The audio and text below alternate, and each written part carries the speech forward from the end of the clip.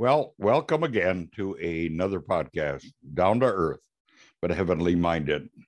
I'm your host, Irv Risch. And as we move forward, we're going to be going through the entire New Testament. And with that, we're going to do a commentary afterwards. And with that said, let us just move on to our next section. And thank you for joining me.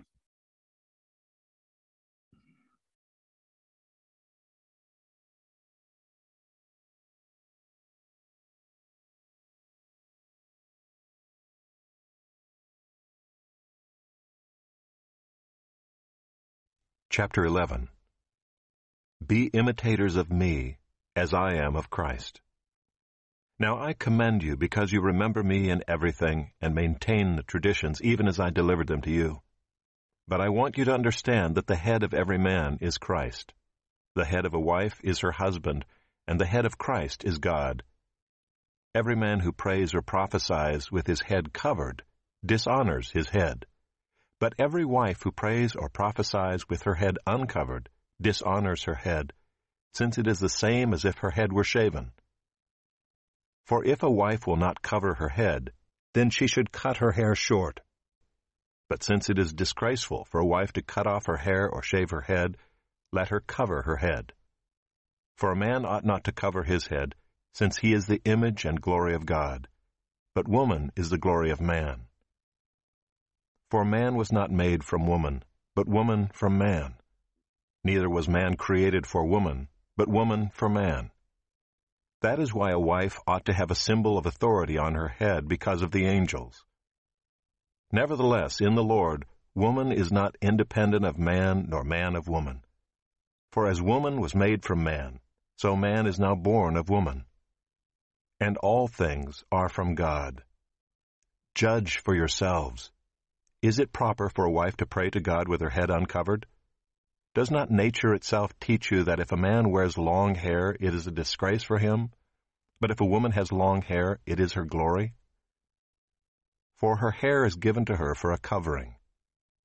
If anyone is inclined to be contentious, we have no such practice, nor do the churches of God. But in the following instructions I do not commend you, because when you come together, it is not for the better, but for the worse. For in the first place, when you come together as a church, I hear that there are divisions among you, and I believe it in part, for there must be factions among you in order that those who are genuine among you may be recognized. When you come together, it is not the Lord's Supper that you eat, for in eating each one goes ahead with his own meal. One goes hungry, another gets drunk. What? Do you not have houses to eat and drink in? Or do you despise the church of God and humiliate those who have nothing? What shall I say to you? Shall I commend you in this? No, I will not. For I received from the Lord what I also delivered to you, that the Lord Jesus, on the night when he was betrayed, took bread, and when he had given thanks, he broke it and said, This is my body, which is for you. Do this in remembrance of me. In the same way also he took the cup after supper, saying, This cup is the new covenant in my blood. Do this as often as you drink it, in remembrance of me. For as often as you eat this bread and drink the cup, you proclaim the Lord's death until he comes. Whoever, therefore, eats the bread or drinks the cup of the Lord in an unworthy manner will be guilty concerning the body and blood of the Lord. Let a person examine himself then, and so eat of the bread and drink of the cup. For anyone who eats and drinks without discerning the body eats and drinks judgment on himself. That is why many of you are weak and ill, and some have died. But if we judged ourselves truly, we would not be judged. But when we are judged by the Lord, we are disciplined so that we may not be condemned along with the world. So then, my brothers, when you come together to eat, wait for one another. If anyone is hungry, let him eat at home, so that when you come together it will not be for judgment. About the other things I will give directions when I come.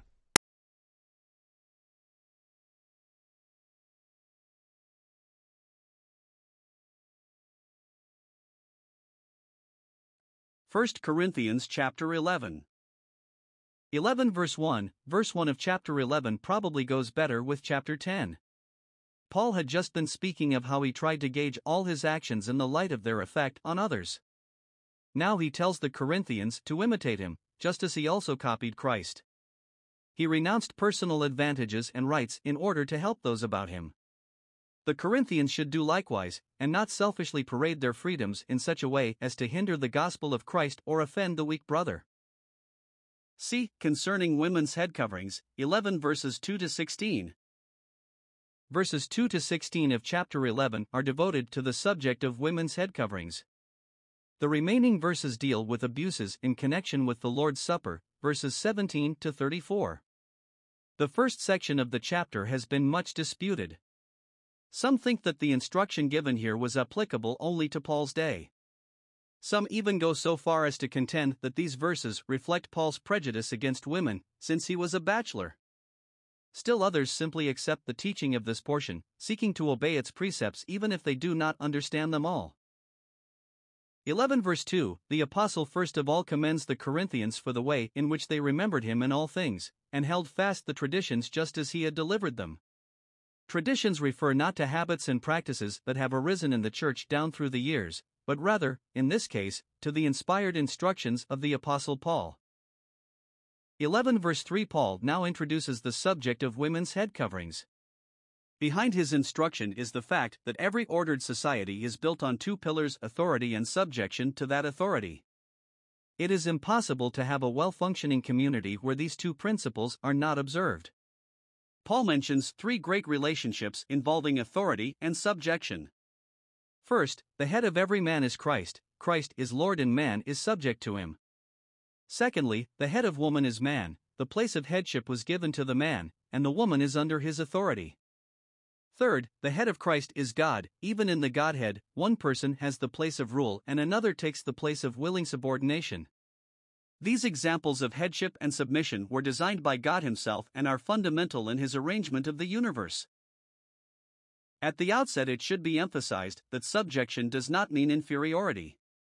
Christ is subject to God the Father, but he is not inferior to him. Neither is woman inferior to man, though she is subordinate to him. 11 verse 4, every man who prays or prophesies with his head covered dishonors his head, that is, Christ. It is saying, in effect, that the man does not acknowledge Christ as his head. Thus it is an act of gross disrespect. 11 verse 5, every woman who prays or prophesies with her head uncovered dishonors her head, that is, the man. She is saying, in effect, that she does not recognize man's God-given headship and will not submit to it. If this were the only verse in the Bible on the subject, then it would imply that it is all right for a woman to pray or prophesy in the assembly as long as she has a veil or other covering on her head.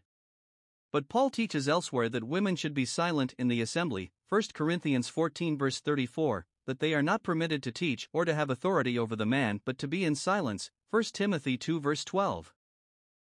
Actually, meetings of the assembly do not come into view until verse 17, so the instructions concerning the head covering in verses 2 to 16 cannot be confined to church meetings. They apply to whenever a woman prays or prophesies. She prays silently in the assembly, since 1 Timothy 2 verse 8 limits public prayer to the men, leaderly, males. She prays audibly or silently at other times. She prophesies when she teaches other women, Titus 2 verses 3 to 5, or children in the Sunday school.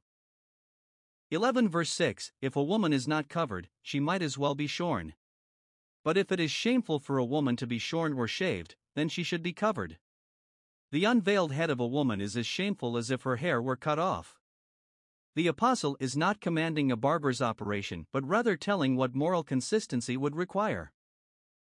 11 verse 7, in verses 7 to 10, Paul teaches the subordination of the woman to the man by going back to creation. This should forever lay to rest any idea that his teaching about women's covering was what was culturally suitable in his day but not applicable to us today. The headship of man and the subjection of woman have been God's order from the very beginning. First of all, man is the image and glory of God, whereas woman is the glory of man. This means that man was placed on earth as God's representative, to exercise dominion over it. Man's uncovered head is a silent witness to this fact. The woman was never given this place of headship, instead she is the glory of man in the sense that she renders conspicuous the authority of man, as W. E. Vine expresses it. Man indeed ought not to cover his head in prayer, it would be tantamount to veiling the glory of God, and this would be an insult to the divine majesty. 11 verse 8, Paul next reminds us that man was not created from woman but woman was created from man. The man was first, then the woman was taken from his side. This priority of the man strengthens the apostle's case for man's headship. 11 verse 9, the purpose of creation is next alluded to in order to press home the point. Nor was man created primarily for the woman, but rather woman for the man. The Lord distinctly stated in Genesis 2 verse 18, "It is not good that man should be alone, I will make him a helper comparable to him." 11 verse 10, because of her position of subordination to man, the woman ought to have a symbol of authority on her head. The symbol of authority is the head covering, and here it indicates not her own authority but subjection to the authority of her husband. Why does Paul add, because of the angels? We would suggest that the angels are spectators of the things that are happening on earth today, as they were of the things that happened at creation. In the first creation, they saw how woman usurped the place of headship over the man. She made the decision that Adam should have made. As a result of this, sin entered the human race with its unspeakable aftermath of misery and woe. God does not want what happened in the first creation to be repeated in the new creation. When the angels look down, he wants them to see the woman acting in subjection to the man, and indicating this outwardly by a covering on her head. We might pause here to state that the head covering is simply an outward sign, and it is of value only when it is the outward sign of an inward grace. In other words, a woman might have a covering on her head and yet not truly be submissive to her husband. In such a case, to wear a head covering would be of no value at all. The most important thing is to be sure that the heart is truly subordinate, then a covering on a woman's head becomes truly meaningful. 11 verse 11, Paul is not implying that man is at all independent of the woman, so he adds, "Nevertheless, neither is man independent of woman, nor woman independent of man, in the Lord." In other words, man and woman are mutually dependent. They need one another, and the idea of subordination is not at all in conflict with the idea of mutual interdependence. 11 verse 12, woman came from man by creation, that is, she was created from Adam's side. But Paul points out that man also comes through woman. Here he is referring to the process of birth. The woman gives birth to the man-child. Thus God has created this perfect balance to indicate that the one cannot exist without the other. All things are from God means that he has divinely appointed all these things, so there is no just cause for complaint. Not only were these relationships created by God, but the purpose of them all is to glorify him. All of this should make the man humble and the woman content. 11 verse 13, the apostle now challenges the Corinthians to judge among themselves if it is proper for a woman to pray to God with her head uncovered. He appeals to their instinctive sense. The suggestion is that it is not reverent or decorous for a woman to enter into the presence of God unveiled. 11 verse 14, just how does nature itself teach us that it is a shame for a man to have long hair is not made clear. Some have suggested that a man's hair will not naturally grow into as long tresses as a woman's. For a man to have long hair makes him appear effeminate. In most cultures, the male wears his hair shorter than the female. 11 verse 15 has been greatly misunderstood by many. Some have suggested that since a woman's hair is given to her for a covering, it is not necessary for her to have any other covering. But such a teaching does grave violence to this portion of Scripture. Unless one sees that two coverings are mentioned in this chapter, the passage becomes hopelessly confusing. This may be demonstrated by referring back to verse 6. There we read, "For if a woman is not covered, let her also be shorn." According to the interpretation just mentioned, this would mean that if a woman does not have her hair on, then she might just as well be shorn. But this is ridiculous. If she does not have her hair on, she could not possibly be shorn. The actual argument in verse 15 is that there is a real analogy between the spiritual and the natural. God gave woman a natural covering of glory in a way he did not give to man. There is a spiritual significance to this. It teaches that when a woman prays to God, she should wear a covering on her head. What is true in the natural sphere should be true in the spiritual. 11 verse 16, the apostle closes this section with the statement, "But if anyone seems to be contentious, we have no such custom, nor do the churches of God." Does Paul mean, as has been suggested, that the things he has just been saying are not important enough to contend about? Does he mean that there was no such custom of women veiling their heads in the churches? Does he mean that these teachings are optional and not to be pressed upon women as the commandments of the Lord? It seems strange that any such interpretations would ever be offered, yet they are commonly heard today. This would mean that Paul considered these instructions as of no real consequence, and he had just been wasting over half a chapter of Holy Scripture in setting them forth. There are at least two possible explanations of this verse which fit in with the rest of the Scripture. First of all, the apostle may be saying that he anticipates that certain ones will be contentious about these matters, but he adds that we have no such custom, that is, the custom of contending about this. We do not argue about such matters, but accept them as the teaching of the Lord. Another interpretation, favored by William Kelly, is that Paul was saying that the churches of God did not have any such custom as that of women praying or prophesying without being covered. D. Concerning the Lord's Supper, 11 verses 17 to 34. 11 verse 17, the apostle rebukes the Corinthians for the fact that there were divisions among them as they gathered together, verses 17 to 19. Note the repetition of the expression "when you come together" or related words, chapter 11 verses 17, 18, 20, 33, 34, chapter 14 verses 23, 26. In 11 verse 2, Paul had had occasion to praise them for keeping the traditions which he had delivered to them, but there was one matter in which he could not praise them, and that is the matter about which he is to speak. When they gathered together for public meetings, they came together not for the better but for the worse. This is a solemn reminder to us all that it is possible to go away from meetings of the church and to have been harmed rather than benefited.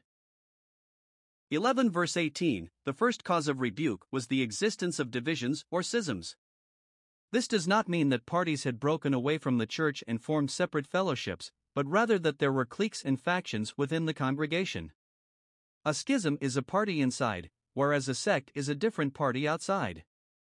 Paul could believe these reports of divisions because he knew that the Corinthians were in a carnal state, and he had previous occasion in this epistle to rebuke them because of their divisions. B. Ahold writes, Paul was prepared to give at least partial credence to the reports of the divisions at Corinth, since he knew that, owing to their carnal state, there were bound to be these opinionated factions in their midst. Here Paul reasons forward from their state to their actions.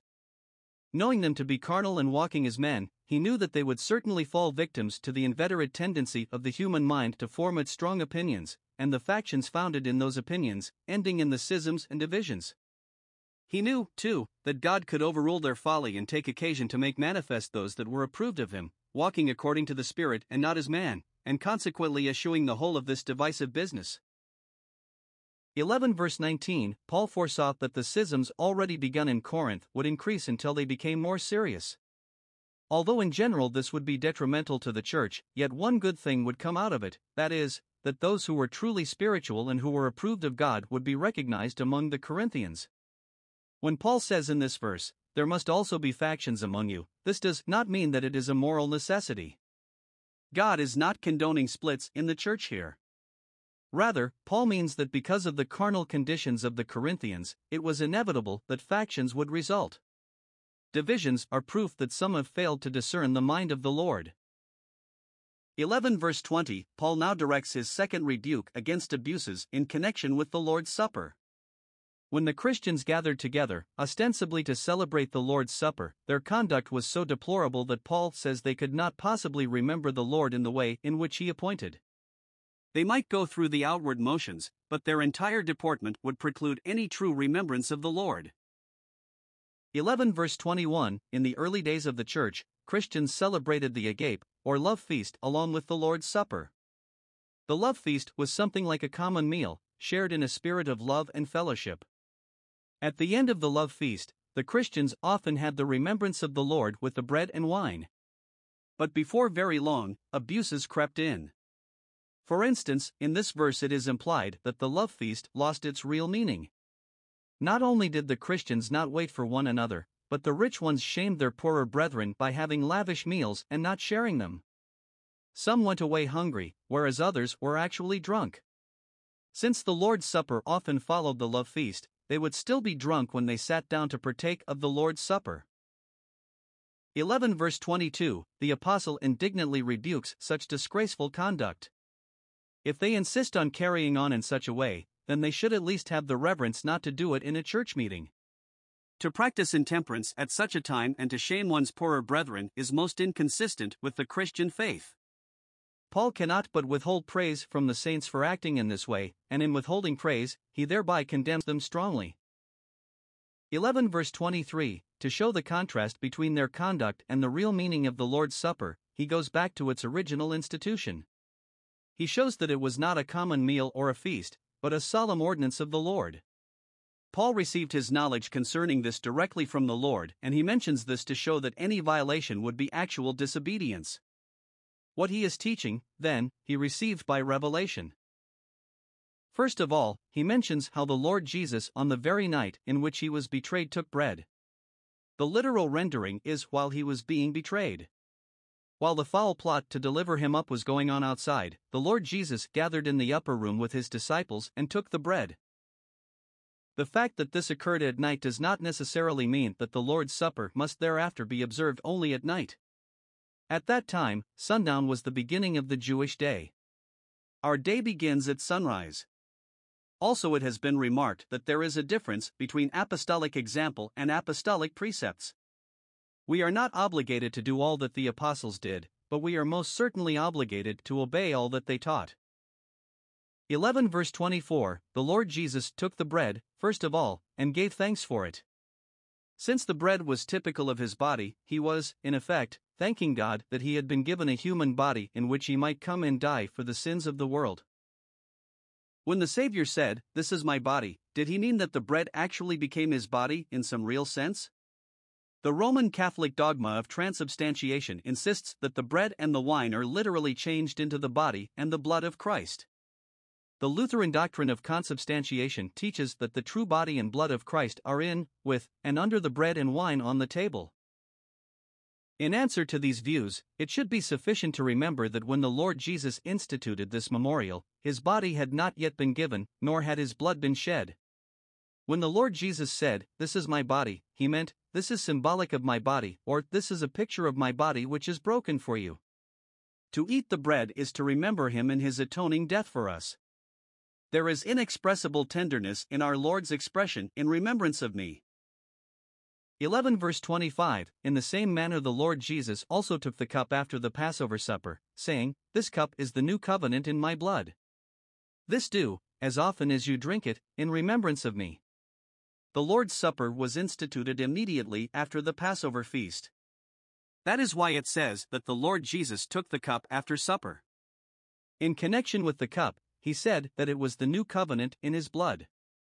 This refers to the covenant that God promised to the nation of Israel in Jeremiah 31 verses 31 to 34.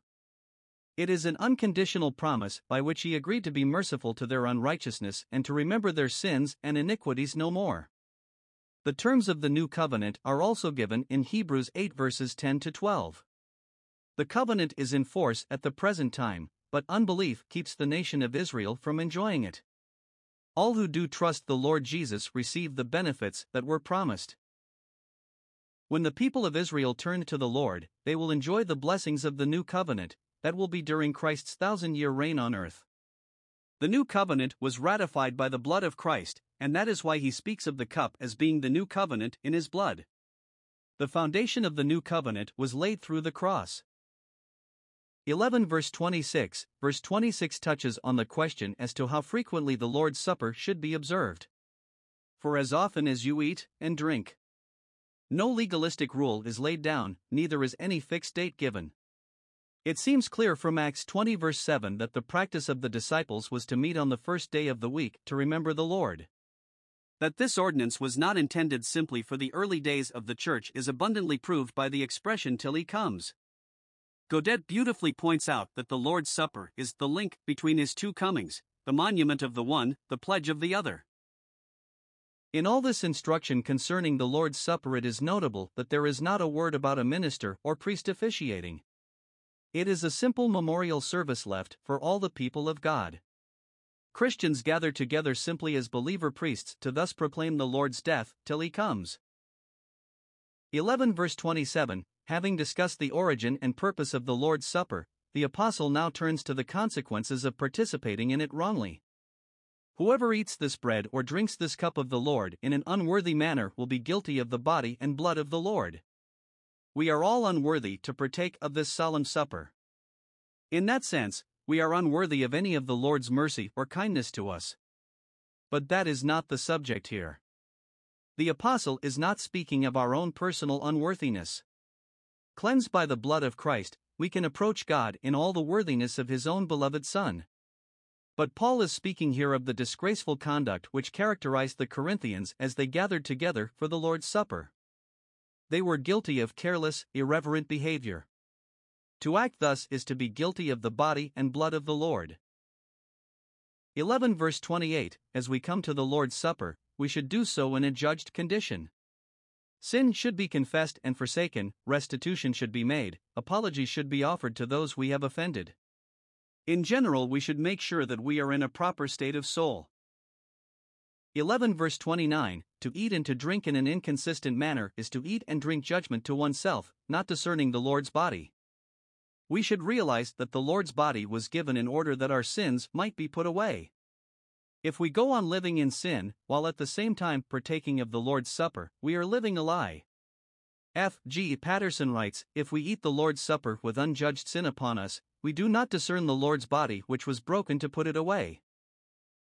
11 verse 30, failure to exercise self-judgment resulted in God's disciplinary judgment upon some in the church at Corinth. Many were weak and sick, and not a few slept. In other words, physical illness had come upon some, and some were taken home to heaven. Because they did not judge sin in their lives, the Lord was required to take disciplinary action against them. 11 verse 31, on the other hand, if we exercise this self-judgment, it will not be necessary to so chasten us. 11 verse 32, God is dealing with us as with his own children. He loves us too dearly to allow us to go on in sin. Thus we soon feel the shepherd's crook on our necks pulling us back to himself. As someone has said, it is possible for the saints to be fit for heaven in Christ, but not fitted to remain on the earth in testimony. 11 verse 33, when the believers come together for the love feast or agape, they should wait for one another, and not selfishly proceed without regard for the other saints. Waiting for one another is in contrast to verse 21, each one takes his own supper ahead of others. 11 verse 34, but if anyone is hungry, let him eat at home. In other words, the love feast, linked as it was with the Lord's Supper, was not to be mistaken for a common meal. To disregard its sacred character would be to come together for judgment. And the rest I will set in order when I come. Undoubtedly, there were other minor matters which had been mentioned to the apostle in the letter from the Corinthians. Here he assures them that he will deal with these matters personally when he visits them.